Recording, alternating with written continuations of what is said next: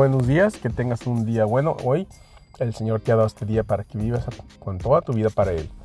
No te desanimes, no te desanimes. Me siento mejor con las oraciones del Señor. En 1 de Pedro 4:10 dice: Dios nos ha dado un don de sus lugar espiritual, de todos sus dones.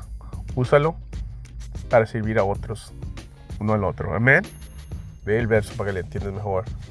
Que úsalo para servir a uno al otro. Nosotros servimos a otro. Dios te bendiga y ten el tremendo día hoy. Dale gracias al Señor porque estás vivo. Amén.